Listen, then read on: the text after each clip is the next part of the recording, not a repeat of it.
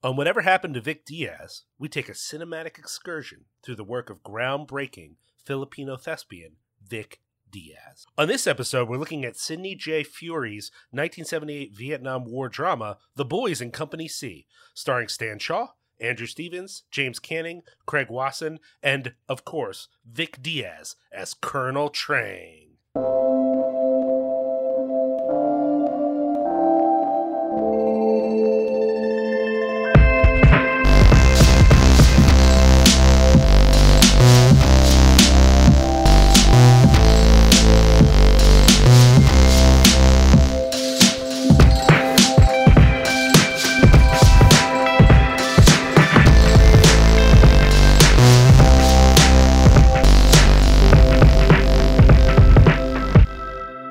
Welcome to Whatever Happened to Vic Diaz. I'm Liam O'Donnell, and with me, as always, is Private Joker, Doug Tilley. What's going on, Doug? Not a whole lot, Liam. I'm so glad to be here talking about a Vic Diaz movie with reasonable production values. I mean, you know, we knew that this podcast wasn't going to be all exploitation all the time. Sure. But it has been a lot of that. And that is a mixed bag. Even some of the worst movies we've covered have been really fun to watch and talk about. But some of the movies we've covered have been a real slog. I didn't know what to expect with this movie going into it. And, you know, I got to say, at least on the production level, I was very pleasantly surprised, Doug. Yeah, me too. Though I have heard of this movie, but I have to admit, I don't think people talk about this movie very often at this point, and I think I know the reason for that. And I think it actually will play into what we're going to talk about before our first break today, which is Vietnam movies. And this is one of the first major movies that specifically take place, you know, during Vietnam, but it also happens to have come out in 1978. Right before Apocalypse Now, which, you know, in terms of the consciousness of the American public, I think people think of Apocalypse Now a lot more than they think of The Boys in Company C. I mean, I think both of these movies are interesting because we're really not that far from the moment, right? Right, of course. Which people act like that's impossible. We do occasionally make movies very close to the events that happen, but not all of them are well regarded because sometimes there's a feeling that there's not enough distance from the thing to make a movie about it. I don't know about that per se, but I will say that it's not a genre, right? But it's such a large phenomena, the Vietnam movie. Mm-hmm. And there are so many movies within that arena that maybe loom large. It is hard to think of this movie as standing in the ring, quote unquote, with Apocalypse Now or Platoon or Born on the 4th of July or whatever movie people want to lift up that related to Vietnam. I mean, the movie that it almost has to be compared to is Full Metal Jacket. Yes. Simply because it has the same sort of structure and features Arlie Ermey basically playing the same character. Yeah. Oh, well, I will say I now realize the caricature he's playing in Full Metal Jacket because in this movie, his character is a human being. That's true. Unlike in Full Metal Jacket, where he is simply a voice to yell at people, though he is awesome in it. This character is given a little bit more of a dimension, and you believe like this could be a real person with real motivations, right? Whereas the other character, that's just a representation of anxieties. But that brings me to, like you said, the how we want to start this thing. We're diving into a movie that maybe is not the most famous Vietnam movie, but I think is very representative of films that were made about Vietnam. And I just wanted to get a vibe from you, Doug. I think in the past we've talked a little bit about war movies, but I think Vietnam movies are very different, often in tone as well as structure from, World War I, World War II, whatever, those sorts of more classic films. Doug, how do you feel about the Vietnam movie, or as I like to call them, the myths that made the boomers? I do find Vietnam movies very interesting because, as opposed to movies about World War II in particular, which tend to not necessarily go into as many morally gray areas, at least at early World War II movies didn't. That because of the confusion in the American public and the fact that there was a lot of distrust with the government in regards to that war, and particularly there's a lot of controversy regarding people who came back from that war and a lot of post-traumatic stress disorder or shell shock, and the fact that there was a lot of dissent at home while it was happening, it means that the movies about Vietnam tend to be a lot more diverse, at least at the point when they were first being made, and B, they tend to really plumb a lot of dark areas. And sometimes a little too dark, but I mean, certainly realistically dark in a lot of the cases. You know, we talked about Death Dream on a different podcast, not one of ours, but on Julia Marquez's podcast, which was a movie that was made about Vietnam while it was happening. But there's clearly, even at that moment in 1973, I think when they were making that, there was an awareness that people were coming home and they were all fucked up. Yeah. And you know, in a way that, you know, and we even talked on that show about how, I mean, certainly lots of people came back from World War II very fucked up as well, and them integrating back into society probably changed American and Canadian and worldwide society in ways that we haven't really investigated as much as we probably should have. But with Vietnam, it was a lot more on the surface and in your face. So the kind of psychological complexities of it, and also the fact that the U.S., and I don't want to just pin it on the U.S., this was, there's a lot of countries involved with the kind of disgraceful behavior in Vietnam, but the U.S. lost that war. And I think that there's been echoes and ripples of that in United States, in particular, society ever since.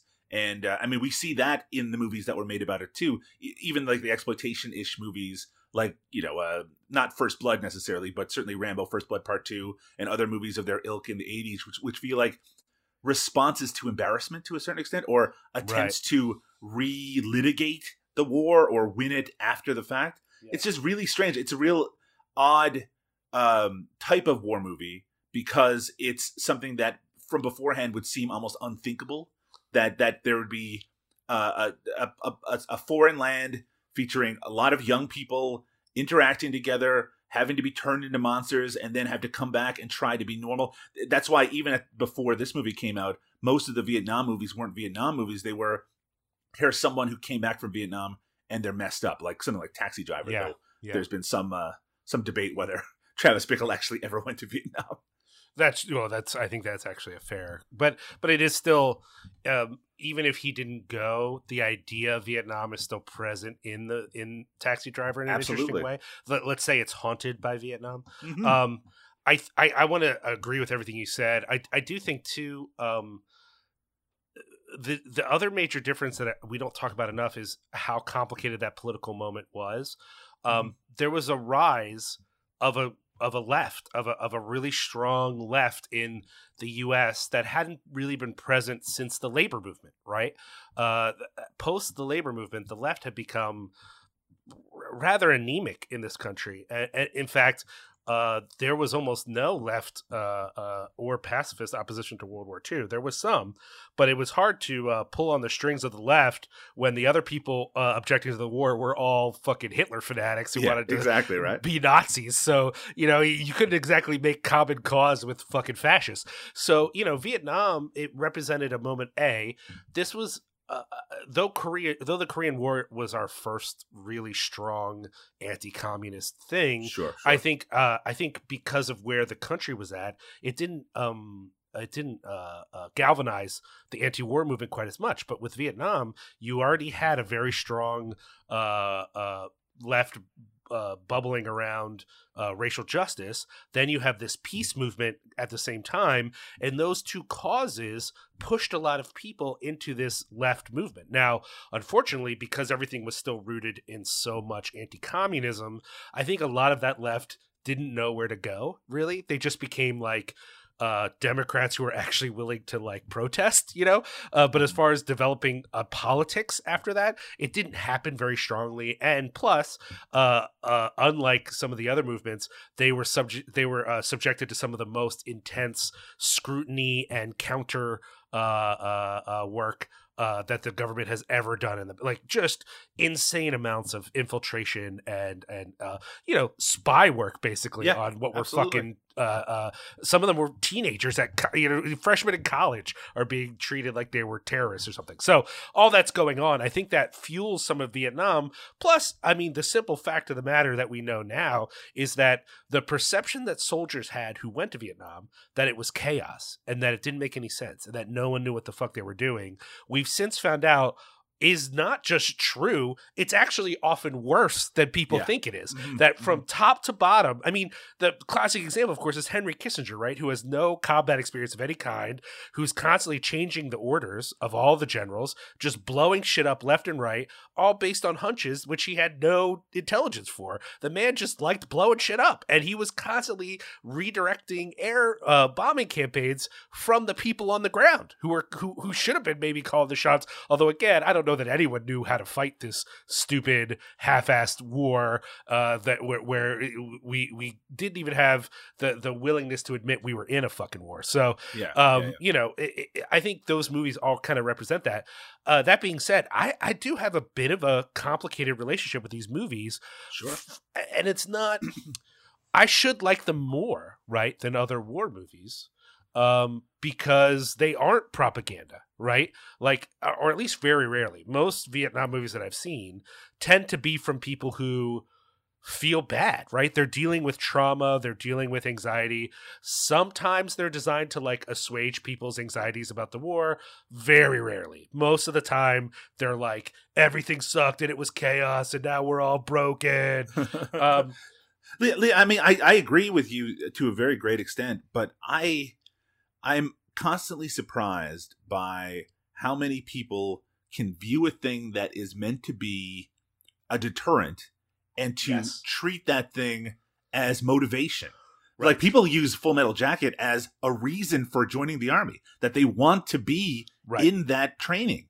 And it's just like the whole point of that, and it's clearly stated, like obvious, is that it is destroying people's humanity. It is dehumanizing them to the point where someone would rather kill themselves and others than to, you know, to continue through it. But I mean, people, you see people quoting that in basic training. You see people using that as like, I want to be like that. And so I worry about, and you know, that we talked about this in the Julia's podcast as well, but just the idea that you can't make an anti-war movie because it's hard not to make it look, if not glamorous, then at least exciting. And I think about that as well with, you know, something like Apocalypse Now, which is such a beautiful movie in its chaos, right? But it's like, it is still hell, right? That's a movie which portrays Vietnam as hell. And people still, I think some people still took the wrong message away from it. I will see when we talk about this movie. I will, a little bit of a spoiler on this point. I don't know that this movie could be argued as inspiring a lot of people. There are, unlike other movies, every time there's a firefight in this movie, everyone looks stupid. And I wonder if that isn't helpful as a way to make this movie, and maybe the point of the film. Though I will say that my bias here, Doug, is that the movies that portray Vietnam as chaos, as unmanageable chaos, or as simply a place where no one knows what they're doing and it's all fucking incompetence, whatever. I worry because inevitably every Vietnam movie is almost entirely uninterested in the Vietnamese people and their humanity. They just That's don't. Certainly the case in the movie that we're going to be talking about. Yeah, today. in most of these movies they don't fucking exist, and even if they do, they exist only in their relationship to the individual Americans in the film. Sure. What's more, all these films, they almost never have an actual political opinion because it's such a spicy potato. They just want to fucking focus on the experience of the soldiers. But it's like, this didn't happen in a vacuum, right? And like, while yes, all the people who made these decisions were incompetent, oftentimes, they were still making actual decisions for actual reasons, which, and I have yet to see a movie that points this out, were just not real. Right? Like the theory that was forcing this thing is that if we let Vietnam turn communist, then they're going to team up with China, and it's going to be, you know, the superpowered team up of the century in Asia. Only these were two countries that hated each other. Yeah. You know, if we had invaded Vietnam, China probably would have invaded Vietnam and taken over their communist country. So like, this idea that we had to fucking go in there to stop the Chinese is offensive as hell. It's like so fucked. It's entirely fucked. It's so strange to think, you know, all wars are based on ideology to a certain extent, right? And it's about trying to pump the public with that ideology so they can get on board with it. But I mean, we've seen similar fucked up ideologies that don't ring true in recent wars, right? Like the war in Afghanistan, right? But it's funny that people were like, they seem less concerned post-Vietnam whether that ideology necessarily is true or not. But you're exactly right. If you're built on a built either on something that is just a concept, which is we hate communism, we need to battle it on all fronts, and then talk about the specifics of it, they just don't make any sense in the Vietnam War. No. Which again, that nonsensical attitude, I feel like then that, a lot of filmmakers use that as they can reflect that in the material that they're doing. So it could just be a lot of dreamlike and wild kind of imagery and things like that, which is what we have in Apocalypse Now, but not in this movie. This movie is played out pretty straight in terms of how it's showing the events that take place. But I do think you're saying that, Doug, but it's also because you're comparing it to Apocalypse Now. Well, that's it, right? I know the movies that came later, right? Well, I think this is probably the most nonsensical war movie up to this point because it's representing this feeling that Vietnam didn't make any sense. I'm sure when this came out, there were people who watched it who were like, what the fuck is this? Because there was still an assumption in large parts of the populace that this is not what the military is about, right? And you see that, right? When the movie starts, the basic training is so intense and it seems to be so focused about building a unit and helping them learn to survive and all the ideology of the military. It actually doesn't criticize that ideology, the ideology that runs a military unit. It actually shows you when they get to Vietnam how the war doesn't reflect anything they learned in fucking basic training, right? Like, you can't even trust your commander not to just kill you on a whim. That's true. That's right. So like the movie, to a certain extent, and very effectively, I think as a film, I don't criticize this at all. It makes sense. Show us the most familiar thing, the basic training, right? The thing that makes sense, and then show us later how all of that highlights the utter insanity that was the war itself. Ideologically, though, it still functions as a defense of the military. The movie is not interested in criticizing the military in any way, shape, or form. Well, certainly than how it functions in Vietnam. I mean, they are criticizing the military higher ups, but certainly not the soldiers on the ground. But well, I guess it's not. It's what it's not criticizing is the what it reminds me of is let's compare it to a film about Christianity in which we all accept that the ideology of Christianity is actually pretty good, and what sucks about the church is that they don't represent it. Sure.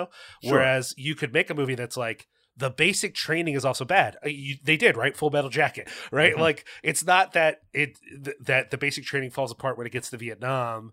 It's not the problem isn't Vietnam itself alone, but also the military is also bad. Like, if this was a logical, justified war, that wouldn't suddenly make turning a bunch of drafted young people into killing machines totally morally non-ambiguous, right? Like, there's still a problem, I think, at heart here that this movie doesn't address, but I don't know that it needs to, because it's telling a different story, and the way that it tells that story I think was pretty effective, but we'll get into that in a little bit, Doug. Yeah, we'll get into it a little bit. I do want to mention that the movie that I thought of most while watching this isn't a Vietnam movie at all, though it's a movie that does comment on Vietnam, and that is Robert Altman's MASH, which this movie I think is actually intentionally trying to ape for a lot of its running time, even to the point where instead of having football at the core of it, which for some reason Robert Altman's MASH does, this movie focuses strangely in a lot of ways on soccer for a lot of the last act in particular, but just using like the interactions and between these characters, this kind of large group of characters, to show kind of the madness that is what's going on all around them. And I do think that my biggest takeaway from this movie, and maybe probably its bravest decision, though in retrospect it doesn't seem so brave because there's been so many Vietnam movies since then, but just to show basically almost every bit of leadership as being, if not incompetent, then just so confused that they're just as likely to kill their own people as the quote-unquote enemy. Well, and that they don't know what they're doing, right? Like, the captain being so focused on body counts as if body counts even matter, and not being concerned with what might actually win something, like, it's, well, we'll get into all that. We're going to take a quick break, y'all. When we come back, we're going to dive into what might be a forgotten Vietnam movie, The Boys of Company C. We'll be right back. There are those recruits I see. We're the 163. The Boys in Company C. A bunch of kids just out of school, fresh off the streets. They're going to learn what life is all about. Only some of them won't live long enough to find out. Maybe you love me? Yeah, I love you. I love everybody. Very good. I loved you too. Maybe one day we got married. I want you to do a special job on Jesus for me there, huh? Very nice. Very cute. Sexy. Kill! The object of the exercise is to turn boys into men and men into Marines. Lots of luck. Uncle Sam, I'm in Vietnam. It's a jungle. In 1967, 5 young men undergo boot camp training before being shipped out to Vietnam. Once they get there, the experience proves worse than they could have imagined. It's 1978's The Boys of Company C, directed by Sidney J. Furie, a name that I should have known. I was unaware of this person, even though, in addition to this movie, he directed 1982's The Entity, a movie that is very upsetting, like one of the more upsetting horror movies, I think, of the 80s. He also started the Iron Eagle action film series in 1986, a series that I only know from the covers, right? I've never watched an Iron Eagle. But on the other hand, if you ask me, like, what are some action movies of the 80s, that's on the list. Like, they made those movies, I think, for a little while, right? Like, I think there's maybe 4 of them, maybe. Yeah. And I remember seeing those covers for a while. So he's had quite a career. It's weird that doing all these things that I've heard of, that I know about, I was not really familiar with him as a, I don't know if you want to say auteur. I think some people consider him that, but I hadn't thought of him that way. And this movie, before we talked about doing it because of Vic Diaz, I never think of it, right? Like, it's not on my list of like, war movies worth checking out. It had never occurred to me to even see this. It was written by him and co-written with Rick. Liam, Yeah. Do you know what other movie he directed? What? Superman 4. Oh God! Well, there you go. Yeah, you commit a crime like Superman 4, and I'm never going to come back to you. He did go to director's jail. I mean, he made lots of movies after that, but Sure. Yeah, I think that one basically ended his. You know what other movie he directed was the movie Ladybugs, the Rodney Dangerfield movie. Oh, okay. Where Jonathan sure. Brandis dresses a girl to play Yeah. on the There you go. At the time, that movie didn't bum me out. He co-wrote this movie with Rick Natkin, who was the writer of the 1980s The Night of the Juggler, football comedy Necessary Roughness from 91, and also 91's The Taking of Beverly Hills. All 3 movies I'm familiar with, especially Night of the Juggler is awesome. So that's quite a credit. The Taking of Beverly Hills was actually directed by Sidney Furie as well. Oh, okay. All right. So again, so weird that I did not know this name at all. But, don't let my ignorance affect your viewing of Sidney Furie. Starring Stan Shaw in quite, I think, the standout performance of the movie. Oh, yeah. Also Andrew Stevens, James Canning, Michael Lembeck, Craig Wasson, might be better known as the guy who's definitely not Bill Maher, but you thought was Bill Maher. Scott Hylands, Noble Willingham, R. Lee Ermey. Oh, Lee Ermey. I'm sorry about that. And then, of course, because I said it like I don't know who he is. I was like, oh wait, no, that's the guy. Fucking idiot. And then of course Vic Diaz is in this, and we'll talk a little bit about his role, which is not big, but is so memorable. It's sort of a classic thing, right? Like, we always talk about Vic Diaz, not in the size of his roles, but in how memorable he is in the roles. And I think this is quite a memorable one. I think there's going to be a lot to talk about here, Doug, but I just want to open up with just a general. What did you think of this movie? I know you hadn't seen it before, and neither had I. And I'm wondering how you felt, just as a lover of film. As a lover of film. As a lover of film. I really enjoyed it. That's a weird word to use, I know, with a lot of Vietnam movies. Right, but This is a movie that, to a certain extent, is about the camaraderie amongst these men, which is also a little strange because I have to say, outside of Stan Shaw and Craig Wasson's character, and maybe Michael Lembeck's Vinny Fazio, I don't really know which character is which, I know that there's broad strokes. There's the guy who likes to write, who gets shot, and then he has an unfortunate end. He's kind of like the narrator of the entire movie. And then we have other characters that are part of the group that don't really distinguish themselves quite as much.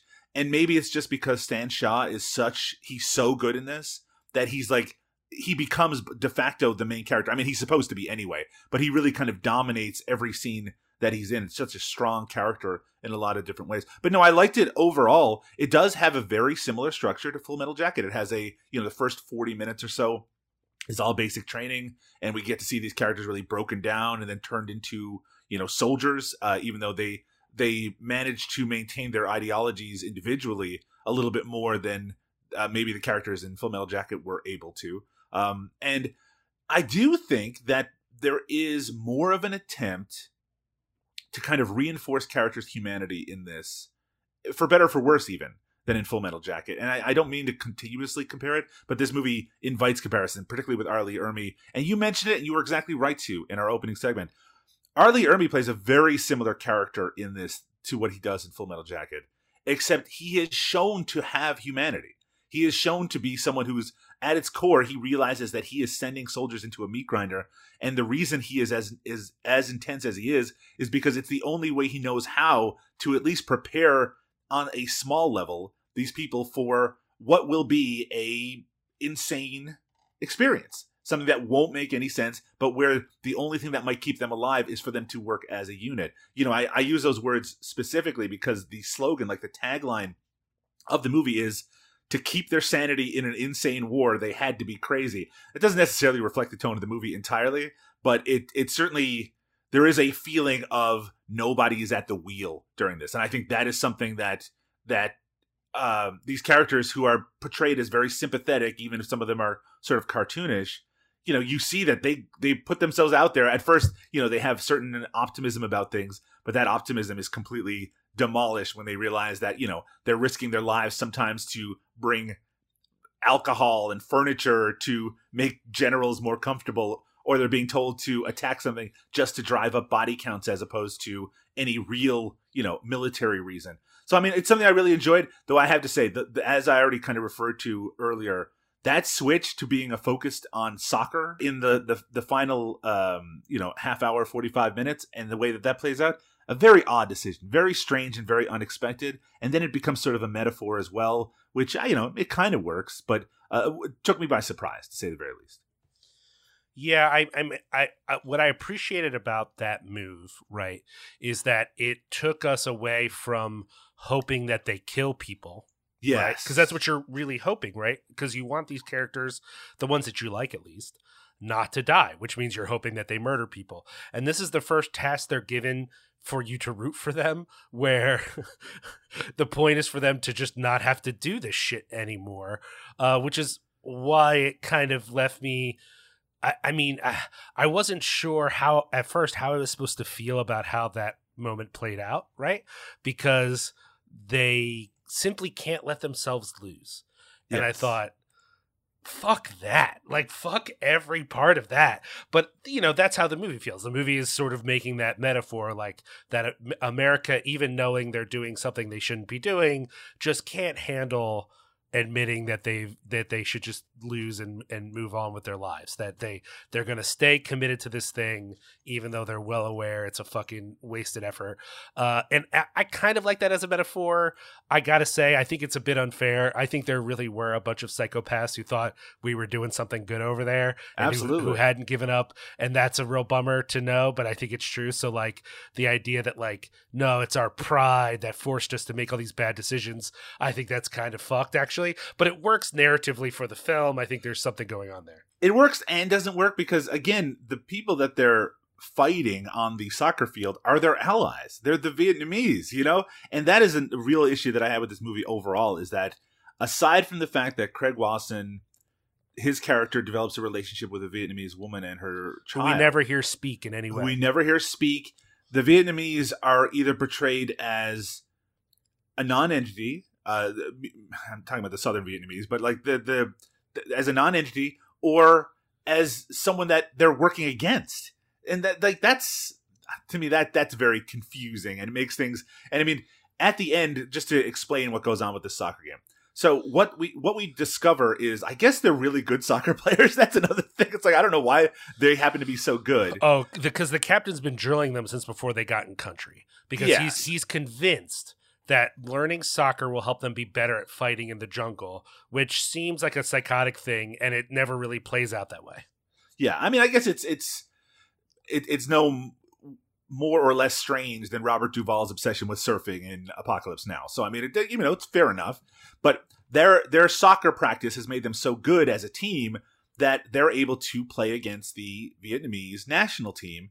And what they realize is that if they play them and win, at least this is what their theory is, then they can just then tour around the world as like the American national team, and that they will be taking out of combat. They won't have to fight in the Vietnam War anymore. And I mean, it's ridiculous to think about, but maybe it is reflective of some sort of reality. So then they get into the game because of the body count that they racked up, I guess. They get into the game, and then they are told during the game that they have to lose on purpose. They basically have to be the Washington Generals because it is more inspiring, I guess, for the Vietnamese people, for the Vietnam team to win. Now, we are told right from the beginning that the American team can win very easily, that there's like that they're way, way better. And they are faced with this having to lose on purpose. And they don't. They refuse to do it on purpose. And we find out in text at the end that a lot of them died. And in fact, right after the game, they all get attacked anyway at the stadium, and a lot of people die anyway. This decision, I think, is supposed to be seen as a morally upstanding decision. Like, that is the thing that they should have done. What did you think of that decision, Liam? See, this is what I'm saying. If the movie is suggesting that this was a morally upstanding decision, right? Right. And that though it is tragic, what else could we expect them to do? Then, quite honestly, Doug, fuck this movie. There's nothing morally upstanding about this decision whatsoever. I actually think, Doug, the movie doesn't think that the movie presents it that way, but in the end wants you to think, well, I don't know. I think they should have just lost. And then for you to go, oh, I get it. We should have just realized that about the fucking Vietnam War and just left that, and that this is all a metaphor for the war itself. And in that sense, I get that it works narratively. On an emotional level, when they start to make the decision, there's a lot of big boy emotions on display that I found, like at that moment, Doug, this could have been a surrealist present. Nothing about that is real to me.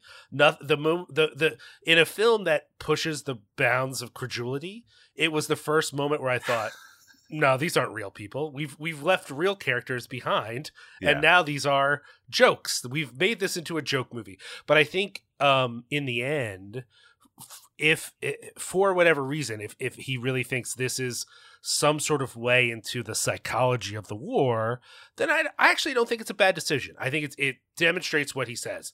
I think you're right. I think it's not a bad decision, and I actually think you're right that it's meant to be morally ambiguous to a certain extent. Yeah. But this movie definitely wants to have its cake and eat it too, because when they make that decision, they want the audience to go, "Yeah, you go in and kick their ass," and you even see the reaction of some of the American soldier higher ups who are like, "Yeah, go for it," even though they know that these boys are not supposed to win. Them doing it makes them feel very good, and it's supposed to be kind of a rah-rah moment. But yeah, I do think that there's like cold water thrown on it afterwards. Well, okay, but this is the thing, Doug. This is one of the theories of Vietnam. That the problem with Vietnam wasn't just that we weren't supposed to be there in the first place, but that we weren't willing to fully fight the war. That we were fighting a half war. And I know a ton of people who feel this way, that the crime of Vietnam was our unwillingness to engage in a full conflict. And if we had engaged in a full conflict, we would have won the war, even if maybe the war wasn't moral in the first place. And for me, I'm way less concerned with that aspect. I think it's a reflection of a lot of issues at the time, but the idea that the problem with Vietnam was our unwillingness to fight it is, how do I want to put this? Fucked. It's fucked, Doug. Mm-hmm. And I don't buy it. And so the fact that the movie, I think, is directly referencing this is, again, I think it narratively makes sense. And as a movie, I'm actually okay with it because I think it's his moment to make his big point. But on a personal level, I couldn't disagree more. And I think you're right. In the end, it just ends up, I think, sullying a movie that I think otherwise works. Now, I will say the people who do cheer for them, Doug, are the people who are already on their side. The generals who have made the call are pissed. They are fucking pissed. Right. And I think that's also the point, that the generals are untrustworthy, that the military leadership is who failed, and and they failed Joe Q Public, and they failed the Vietnamese, and blah, blah, blah, blah. As if the point of the Vietnam War is to say, we should have fought harder for the South Vietnamese. Again, if you want us to feel that way, maybe having even one endearing Vietnamese character might have helped, but there is literally no the only Vietnamese characters we get to know at all are fucking monsters. And every other Vietnamese person, not just the enemy, but That's our right. allies Yep. don't exist. But I would also say also of the enemy, right? Like, it's not that we get a demonized enemy, some sort of like monster in the jungle. The enemy are hats. Yep. We get to That's see exactly right. hats. And like, that's also, I think, a way to make them less important, because what this person wants to focus on is the conflict within us. That what matters about Vietnam is how hard it was for us. Well, too many dead Vietnamese people for me to focus only on how we felt about it, Doug. And so, like, again, I don't think it makes the movie itself a failure, other than the fact that if the movie wanted to make an impact on me, it failed. But as a movie that's making a point, I think it actually does the work to do that. Sure. It's just in making that point, a movie that I think is trying not to be propaganda is just a different kind of propaganda, because Yeah. it ignores a lot of things to make this one point that I think is not a salient point. It's not that it should, but again, this is 1978. So I wonder if this is the most point you can make. I mean, how many people saw this movie and were fucking bummed just on the idea that the generals were assholes? Like, compared to other Vietnam movies, this is actually not that bad, right? Like, it's not as demeaning of a portrayal as we might get in some other movies, right? But I wonder, the Dare Hunter, which came out the same year. as yeah. this. Well, but that's what I'm saying, though, right? Is when you're making The Boys of Company C, you probably have no idea how fucked up the Deer Hunter's going to be. Yeah. So you probably think you're fucking I think the people who made this movie thought they were really doing something. Yeah. And I think now in retrospect, I'm like, yeah, I mean, I think you did. To be fair, they did something, but other people did a lot fucking more, man. Like, Yeah. I also want to point out the other thing that's utterly dehumanizing. We've got this character, right, who I think we both kind of loved in Washington, or at least not the character itself necessarily, but the performance by Stan Shaw. Yeah. But the basis of this character is a fucked racial stereotype, which is Yes. like, Stan Shaw plays Tyrone Washington, a drug dealer from the city, right? Yep. And because he's a drug dealer from the city, he's real fucking good at war, guys. He fucking kills at war. He's like the only guy who's naturally good at war. And I just think, I'm not saying that never happened, but the way that they do that is based on some real weird stereotypes that I just think in 2022, I think a lot of younger people watching this movie would go, what the fuck is happening right now? Yeah. Because it Yeah, doesn't make sense. There's no effort. The movie assumes they don't have to tell you why he's good at this. You just think he is. Well, that doesn't work. It certainly doesn't work, because guess what? A lot of people were sent to Vietnam from cities and they died. So Yeah. this idea that like, oh, well, he's just good at it because he's from the city is like, I just think fucked. It doesn't ruin the movie, but I think it's a bummer, especially when he's like, not the hero of the film, but he's really one of the best people in the film, and it kind of sullies his character a little bit. I mean, I think he's as close to a hero that exists in this movie. And certainly he's the character that we're most supposed to be following the evolution of. I do have to say, my favorite moment for him in the whole movie is the part where they are all, when the soldiers are first starting basic training and they're giving all of their possessions away, basically. And he pulls out the butterfly knife. And Arlie Ermy freaks out, and apparently that was a real moment. He didn't know that he was going to pull out that knife, and the reactions seem very real in that moment. But it just still plays into those stereotypes, right? That idea that he is streetwise, and because he's from the street, he knows how to fight, and he knows how to take care of himself. And I mean, there are legitimate elements to that, but this movie plays them up very large. They do try to push back against some of the racism. Oh, that yes. That his character, in real life would have experienced. But they also use that as a motivating factor, Yep. and in kind of an unpleasant way. And there's a lot of language thrown around that's really unpleasant to listen to, which is also probably very reflective of reality. But I think what you were saying just a few moments ago is exactly right. When they're making this, I mean, and also remember that this is a Canadian director making this, which I think is important. Right? This is supposed to be someone who has more of an outside perspective, which isn't to suggest that there were no Canadians who fought in the Vietnam War, but certainly it's a different perspective. And they must have thought they were making the most hard-hitting view of what Vietnam was, right? That they were the ones who were telling this story. It just happens to be that The Deer Hunter came out in 1978 and Apocalypse Now came out in 1979. And when you see those two movies, the horrors on display in The Boys and Company C, and there's a lot of them, they seem a little they seem a little diffused because because those other productions had so much more resources available to them. This is still a comparatively low budget movie, right? Yeah. Well, and also these characters are not psychotic. Like, yes.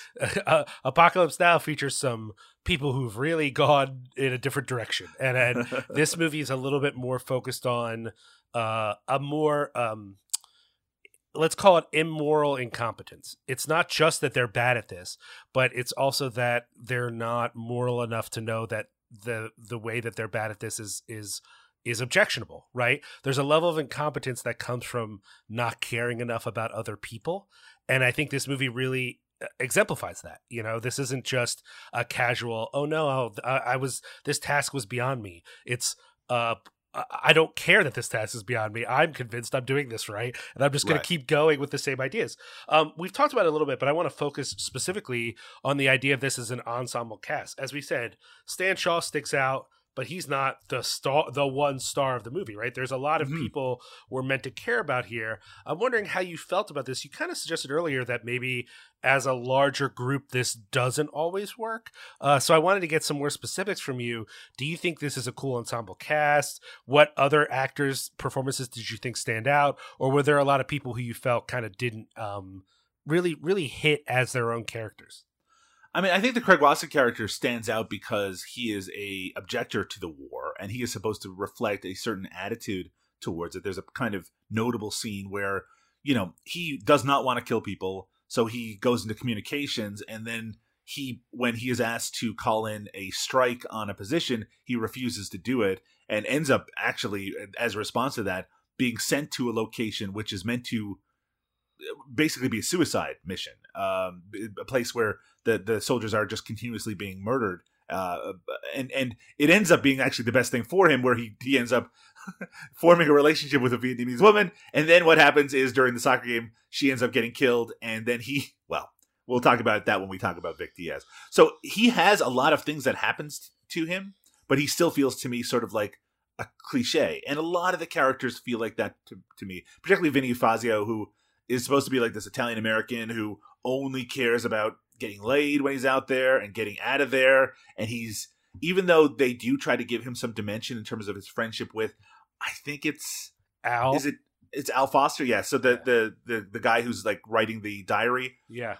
It's strange because you would think Al Foster would be the main character because he's the one narrating the whole thing. But he really does take a back seat and actually gets taken out of commission for a while when he gets shot earlier in the film. But that relationship is supposed to be, I think, very sweet, and we're supposed to, you know, really connect with the two. But I do think that the Fazio character was just a little too cartoonish for that to work. Though all of that said, his reaction to Alvin's death at the end, where he just can't stop crying, that actually hit me pretty hard. Just because maybe the character at that point had been not showing many emotions, the fact that he just completely broke down afterwards. I mean, it had a note of realism in a movie that sometimes moved away from that a lot. Well, I think that's one of the aspects of the movie that's really interesting.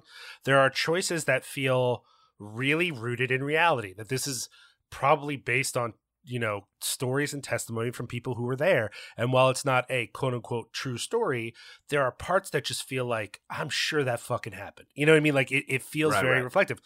And then there are choices where you're like, come on, you know, like what? Come on. Like, and granted, I'm no expert necessarily on the Vietnam War, but it just feels like there are moments that really push the levels of credulity. I agree with you overall.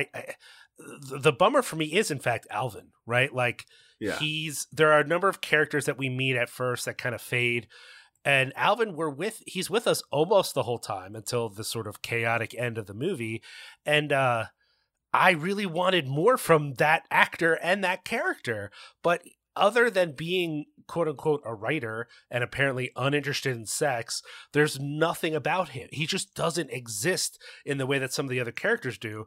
I will agree that the guy who looks like Bill Maher he's playing a caricature. There's a sentence in which we want to represent the hippies who were sent to the war, and he sort of that.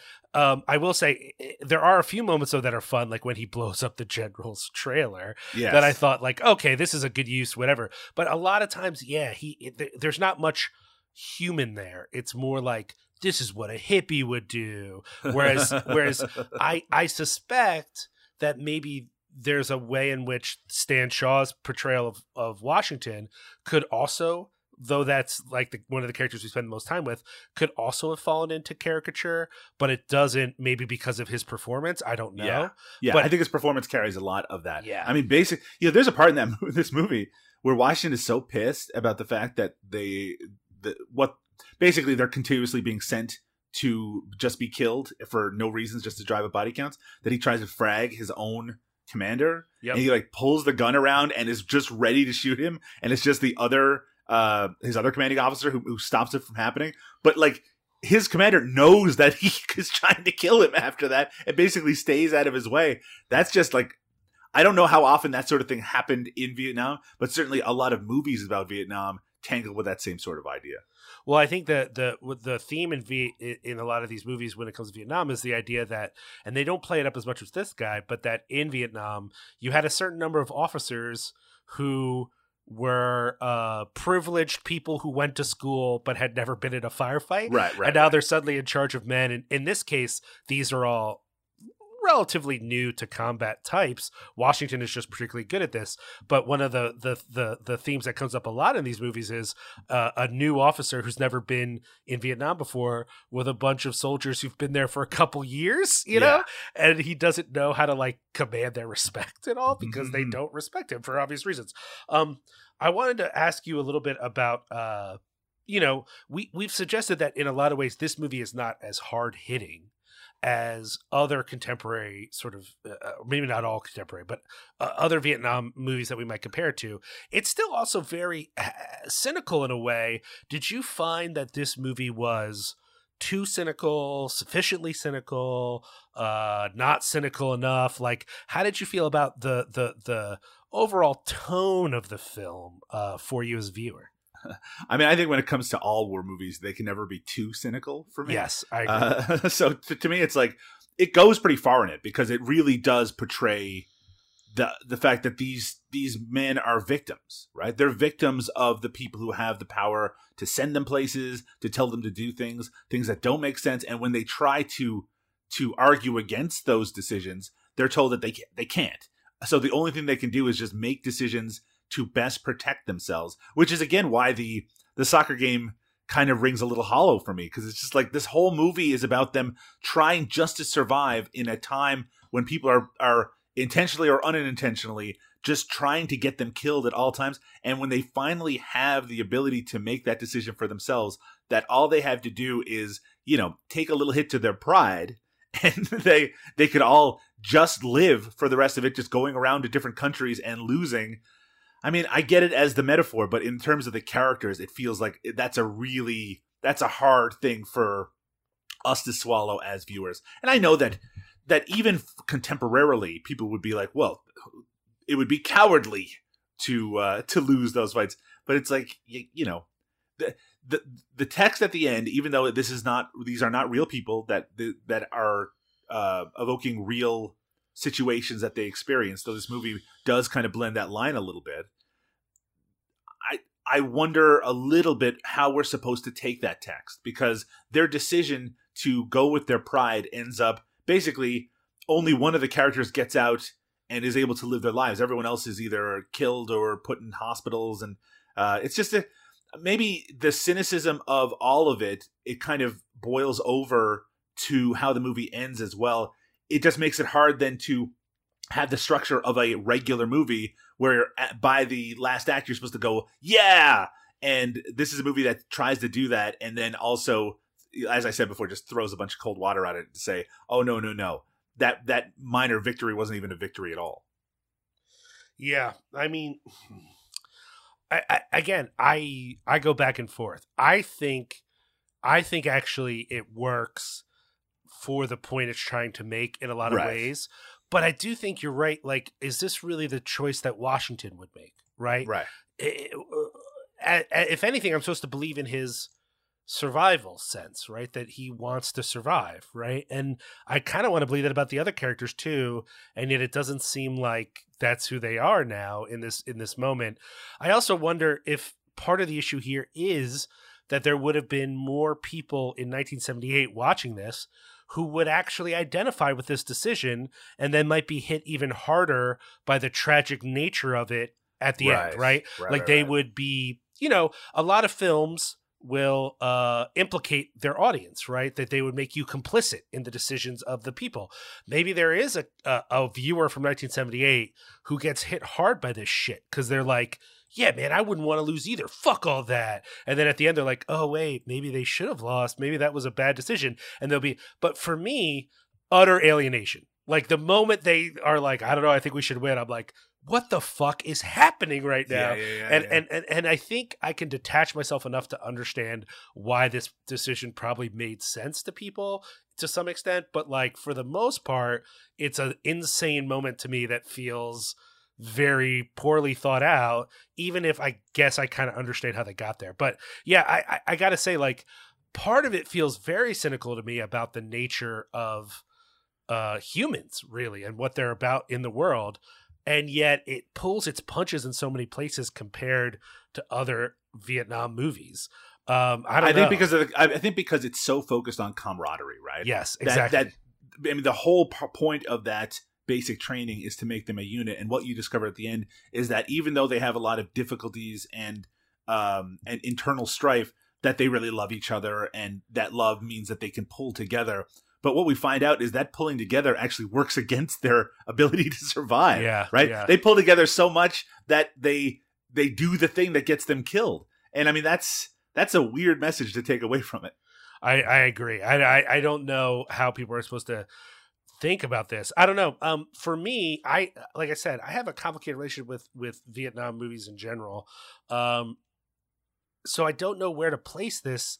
If you're someone listening who loves movies about Vietnam and for whatever reason you haven't caught this, I don't know that it's a waste of your time, but I will say compared to some other movies, it's not as artful, right? This is more of a straightforward narrative, whereas some Vietnam movies really spill into some aesthetic territories that were kind of groundbreaking for their times, right? Yeah. And really push the envelope. And that is not this.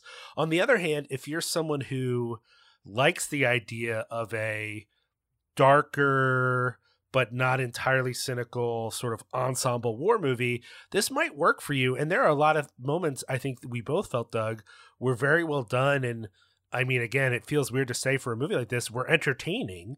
Yeah. But I just don't know.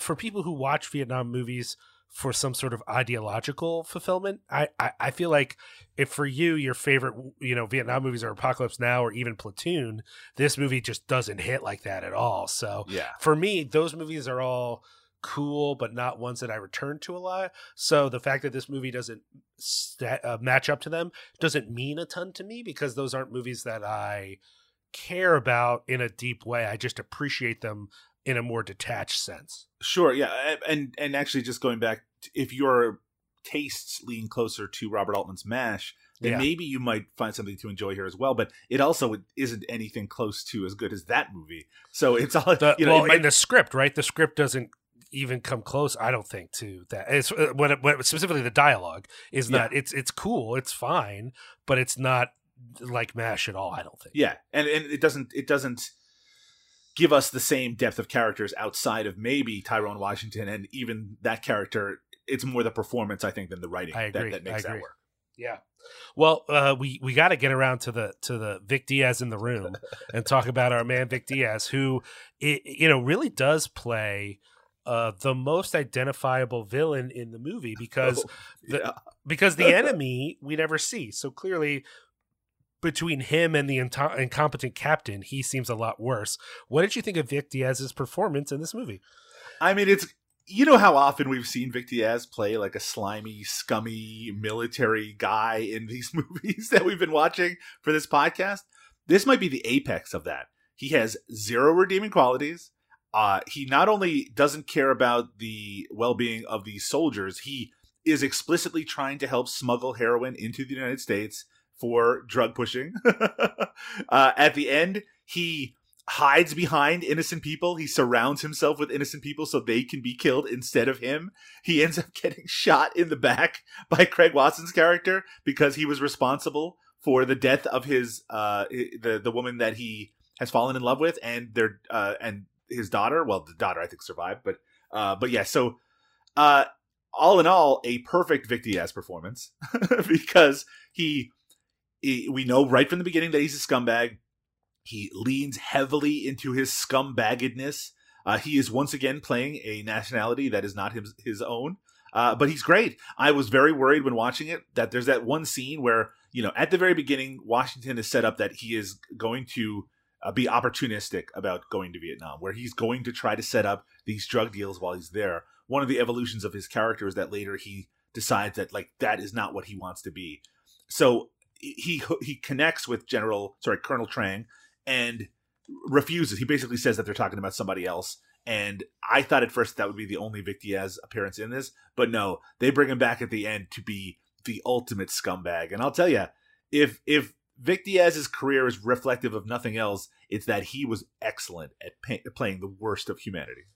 Yeah, it's also it's a devious performance that manages, I think, not to lean too hard on on American audiences' racial biases too much. Sure. Right? Mm-hmm. He's just a bad dude. And he doesn't have to fulfill any sort of weird stereotypes that kind of came out of this war. I do wish we had seen one positive portrayal. Well, that's what I'm saying. That I was about to make the same exact point, Doug. If he was balanced with someone that we cared about, then I would love the performance even more. It's just hard that only the bad Vietnamese characters get to be people. That's just not a cool look. Now, granted, I appreciate his performance, and it's nothing against him. And honestly, it's one of the things about this show that is maybe a little sad, which is that he so often has to play a kind of character that maybe we would feel bad about now.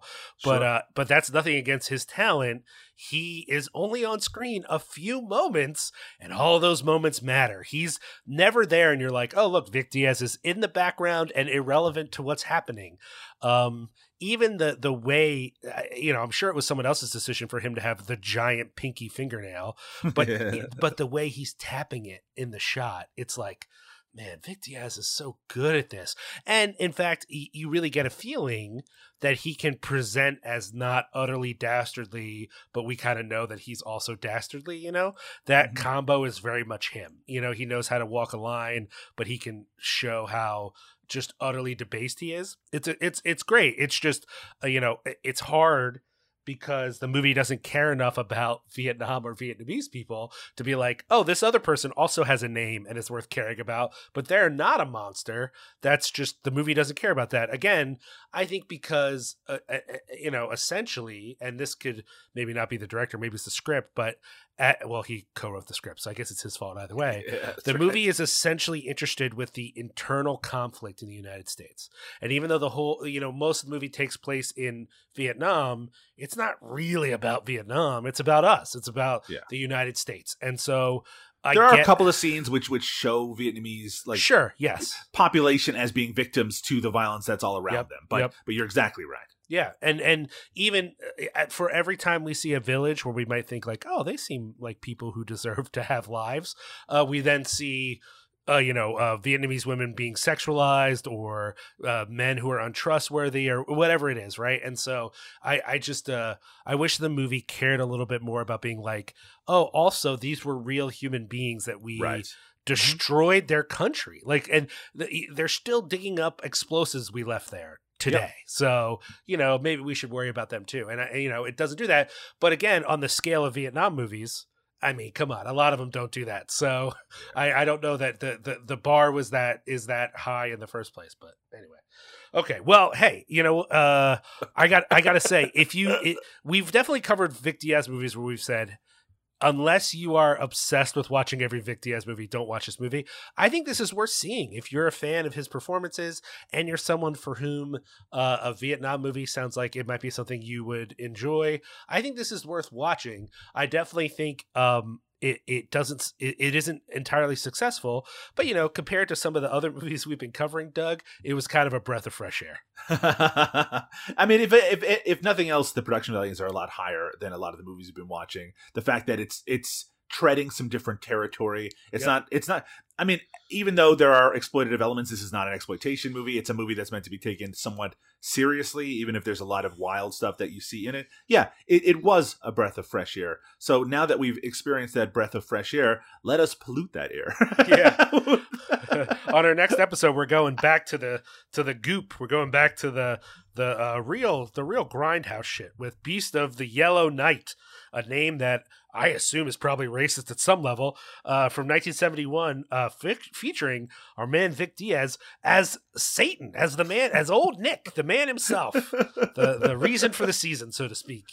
So I'm pretty excited. A bit trepidatious about it too, but mostly excited because this is a movie that I knew about before we even started this podcast, but I've never seen. So I'm excited to check it out.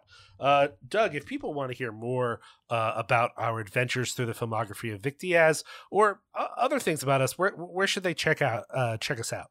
Well, the latest episode of Cinema Smorgasbord is always available on Cinepunks.com or on social media under the name Cinepunks. You can also find lots of other wonderful podcasts and writing over at Cinepunks.com.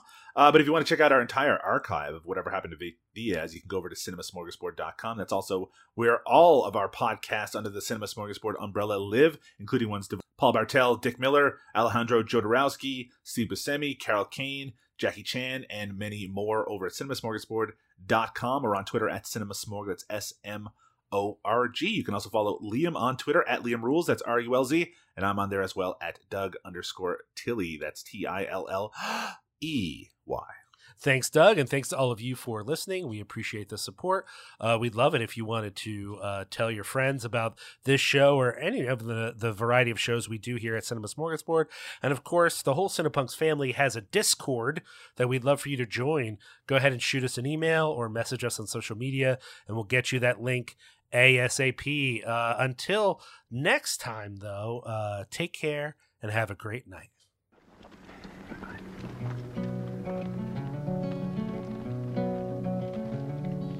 Uncle Sam, I'm in Vietnam. It's a jungle, it's a prison, but here I am, dreaming of the outside. It is a patriotic duty of every man in this battalion to participate in a savings bond program. It cost only $6 Far away from this one-ship bay in the southeast tip of Asia, where I lay, dreaming of the outside and freedom, planning my getaway. But there's a guard on the inside with a rifle.